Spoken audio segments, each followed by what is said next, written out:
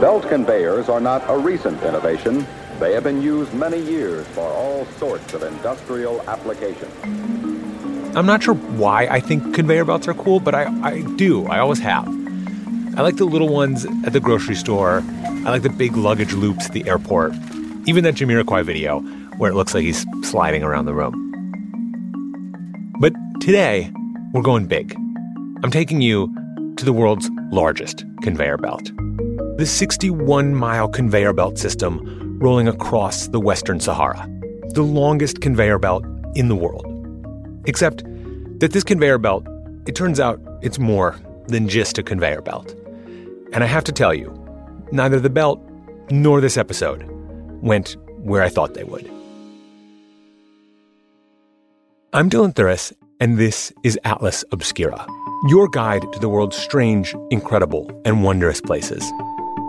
Today's episode is part one of a two-part series because, well, this conveyor belt may start out in Western Sahara. It ends on your dinner plate. Welcome to part one, the belt. After this.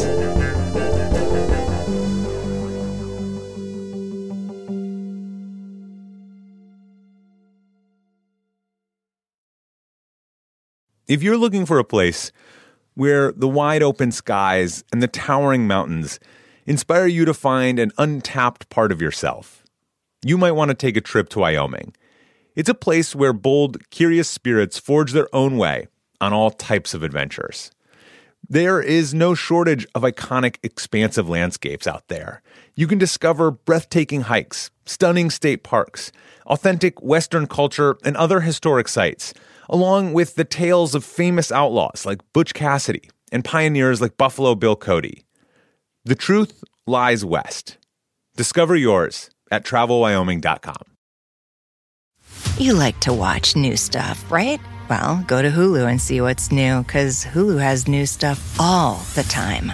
Like Vanderpump Villa, the new docudrama starring Lisa Vanderpump, where first-class luxury meets world-class drama. A new season of The Kardashians starring The Kardashians, of course. And Grand Cayman, Secrets in Paradise, the sizzling new reality show set in the tropical Caribbean. It's all new and it's streaming now on Hulu.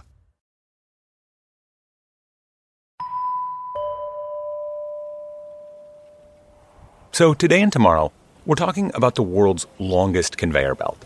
And like most of the world's other oversized conveyor belts, this belt is part of a mining operation. It stretches 61 miles across the desert of Western Sahara, and it carries tons and tons of this one specific natural resource that's mined from the earth. But before we can really zoom in on the story of the world's longest conveyor belt, we need to zoom way out to understand the extremely precious and important resource this belt was built to carry. So here we go. We're going to zoom way, way out. Like far out, man. So out there in space, there are stars. Our sun, for example, that's one of them you might be familiar with. Now, imagine a star 5 times bigger than our sun. For billions of years, it's been burning all of this nuclear fuel in its core. And then, instead of dying quietly, it explodes in a supernova. And in the crazy atomic reactions that happen in that moment, all kinds of elements are created. But there's one that we're going to focus on all the today. elements needed to sustain life on Earth. Its name is phosphorus. Phosphorus. P on the periodic table. Number 15. Created in supernovas and delivered to the Earth by comet strikes. And here's the thing about phosphorus. It only makes up about 1% of your body, but it's a really important 1%. Besides the phosphate in your teeth, in your bones, phosphorus is wound into every strand of your DNA. It's called the phosphate backbone. It's the twisty part of the DNA strand. And it's one of the central things that makes DNA even possible. It's also in ATP, which is part of how we convert food into energy.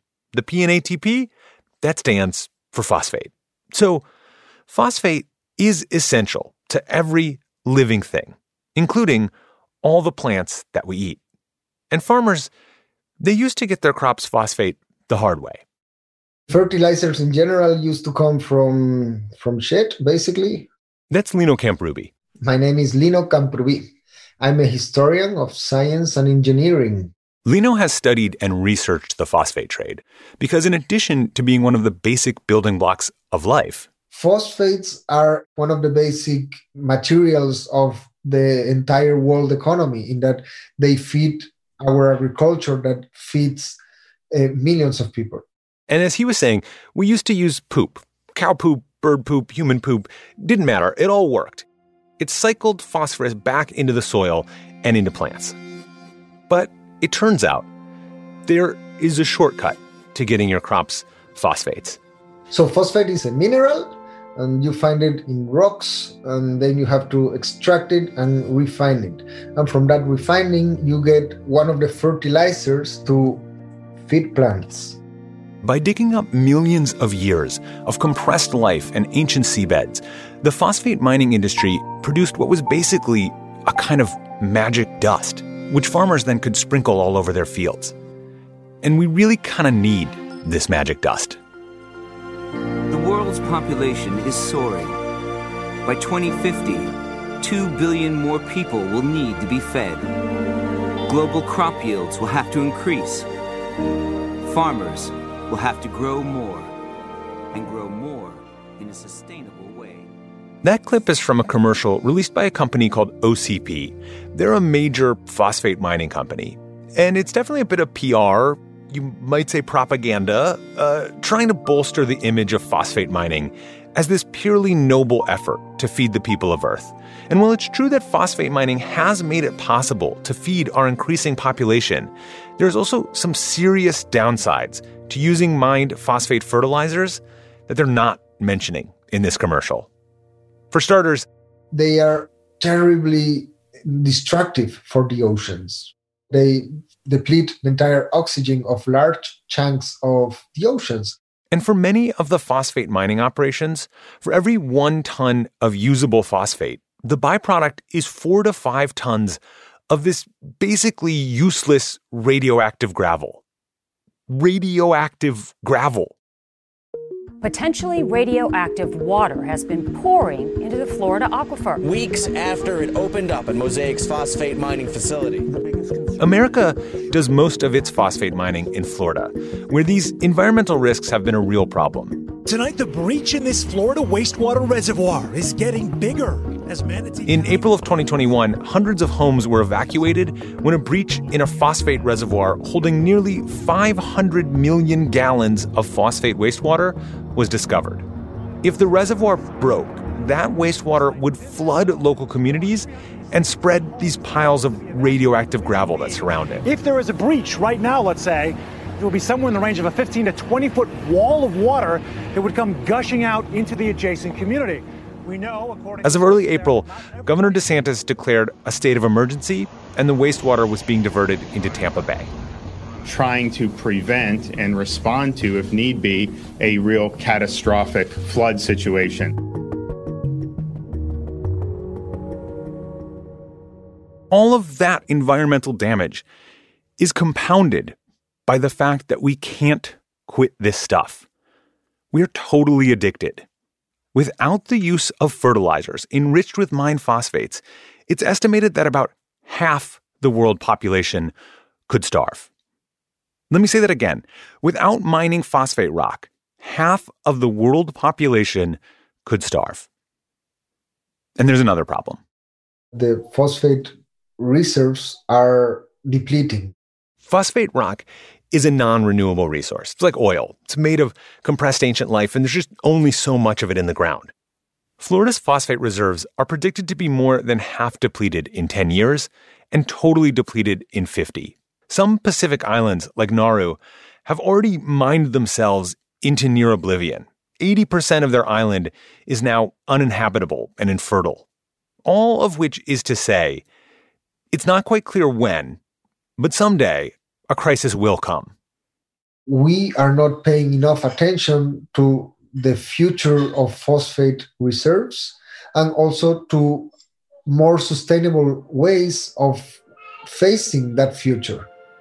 Which brings us to maybe the one place on Earth that doesn't have to worry about phosphate reserves. Morocco has been blessed with abundant phosphate reserves. 60 million years in the making. Remnants of an ancient marine life. This is also from that ad we heard earlier, from that company OCP. OCP, or the Office of Phosphates, is actually owned and run by the Moroccan government. And it's one of the biggest producers of phosphate in the world. Morocco nowadays has 75% of the world reserves.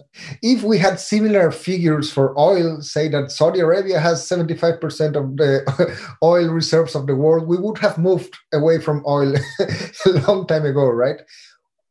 The fact that we haven't created this kind of panic about phosphates strikes me, because that one single country has such a power over a raw material which is basically fueling our way of life is crazy, I think. And the Bukra mine is part of that story.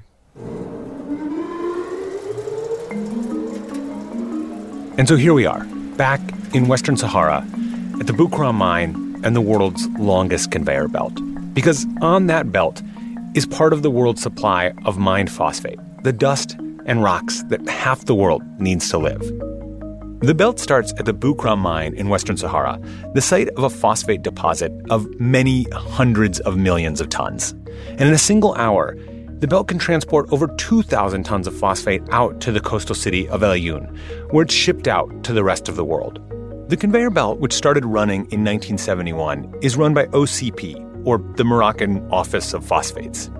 And it conveys an enormous amount of the stuff, around 25% of Morocco's total sales.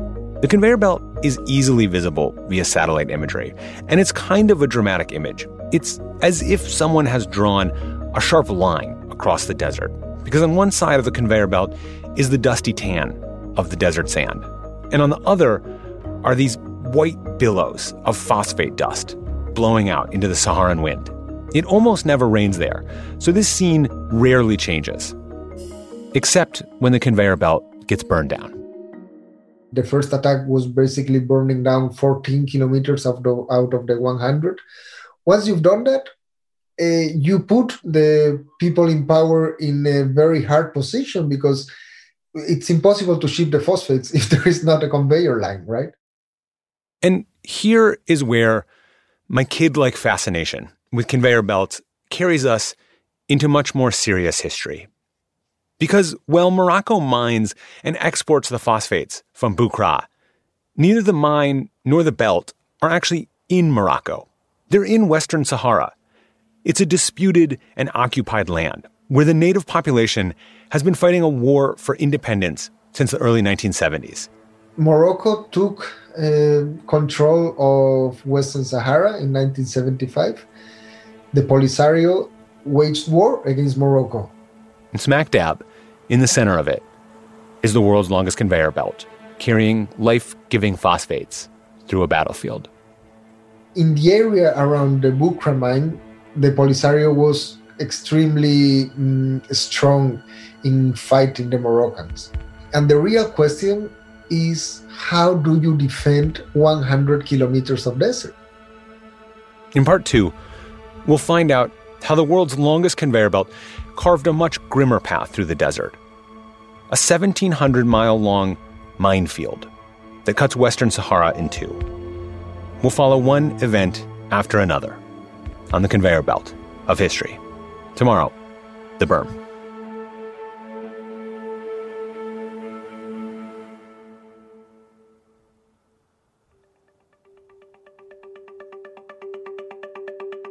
This podcast is a co-production of Atlas Obscura and Witness Docs. Thank you to Lino Camprubi for taking the time to talk with me. Our production team includes Doug Baldinger, Chris Naka, me, Dylan Thuris, Camille Stanley, Sarah Wyman, John Delore, and Peter Clowney. Our theme and end credit music is by Sam Tyndall. This episode was mixed by John Delore and Luce Fleming. I'm Dylan Thuris, wishing you all the wonder in the world. I'll see you tomorrow.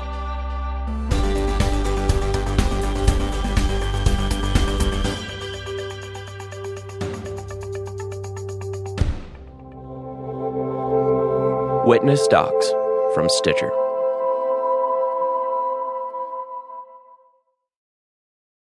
The world isn't wide enough for those with an insatiable desire for discovery.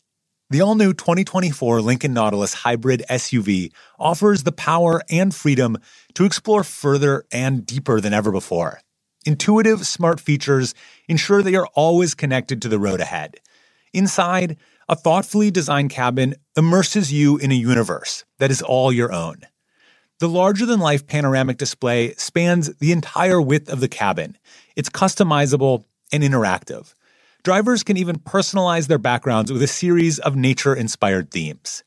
This vehicle signals the arrival of an exciting new chapter for Lincoln. Discover more about the 2024 Lincoln Nautilus at Lincoln.com. Hi, it's Martha Stewart. You know, I spend a lot of time thinking about dirt. At 3 a.m., at all hours of the day, really. What people don't know is that not all dirt is the same. You need dirt with the right kind of nutrients. New Miracle-Gro organic raised bed and garden soil is so dense, so full of nutrient-rich, high-quality ingredients. Miracle-Gro is simply the best.